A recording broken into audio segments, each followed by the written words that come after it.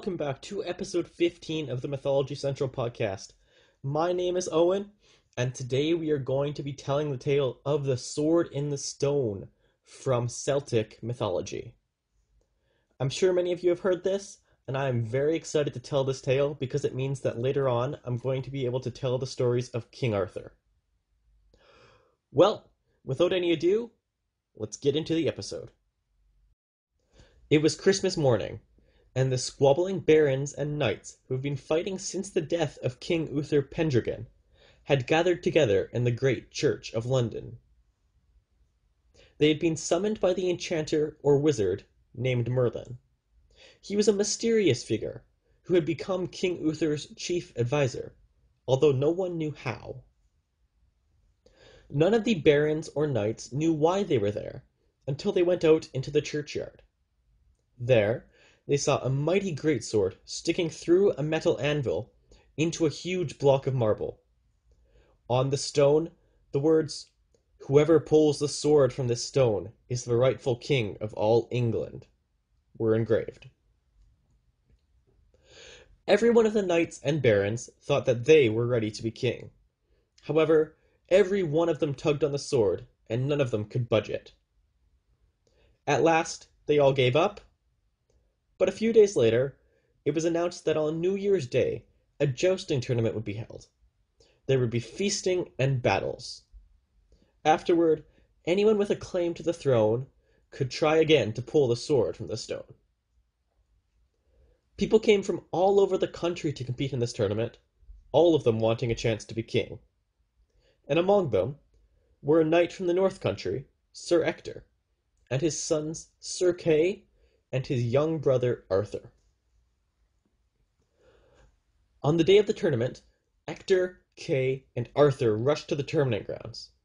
However, Kay was so excited about competing in his first tournament that he forgot his sword. He didn't realize his mistake until they reached the jousting field, where he panicked when he remembered.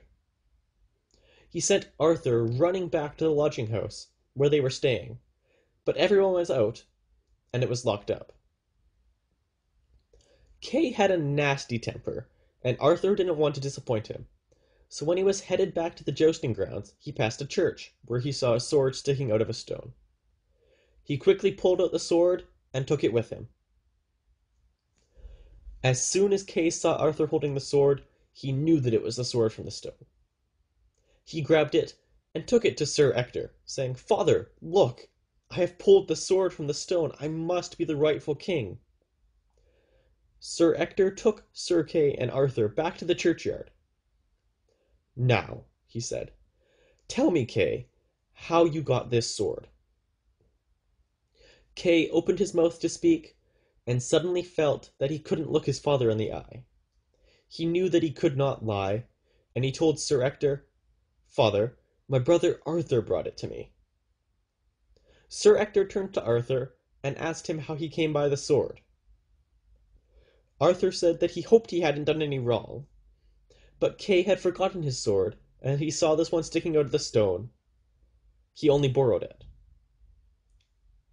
Saying this, Arthur put the sword back through the anvil into the stone. Sir Ector proceeded to seize the hilt and pull with all his strength, but the sword would not budge. Sir Kay then tried, but the sword also resisted him. After they both tried, Arthur took hold of the sword, and it answered to his hand, sliding out of the stone like silk. Seeing this, Sir Ector knelt down before Arthur. "Father, why are you kneeling?" Arthur questioned. But Sir Ector looked up at him and confessed that "I am not your father." Although he treated you like a son, he told Arthur about how he was brought to his door one night as a baby in the arms of Merlin the wizard. He also told Arthur that he now understands that he must be the son of King Uther Pendragon, and therefore the rightful king of all England. And so it was that the boy Arthur, not even yet a knight, who was acclaimed as the King of England by the people, for no other than he could ever shift the sword from the stone. King Arthur ruled with Sir Kay at his right hand and with Merlin at his left, and he married a beautiful woman named Guinevere, and established his castle at Camelot.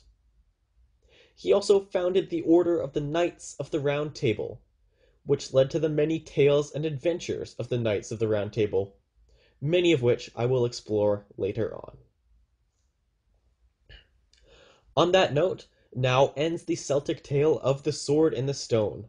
However, there are still many amazing tales to come out of Celtic mythology, along with many other myths from many other cultures. I hope you enjoyed, and please check out next week's episode.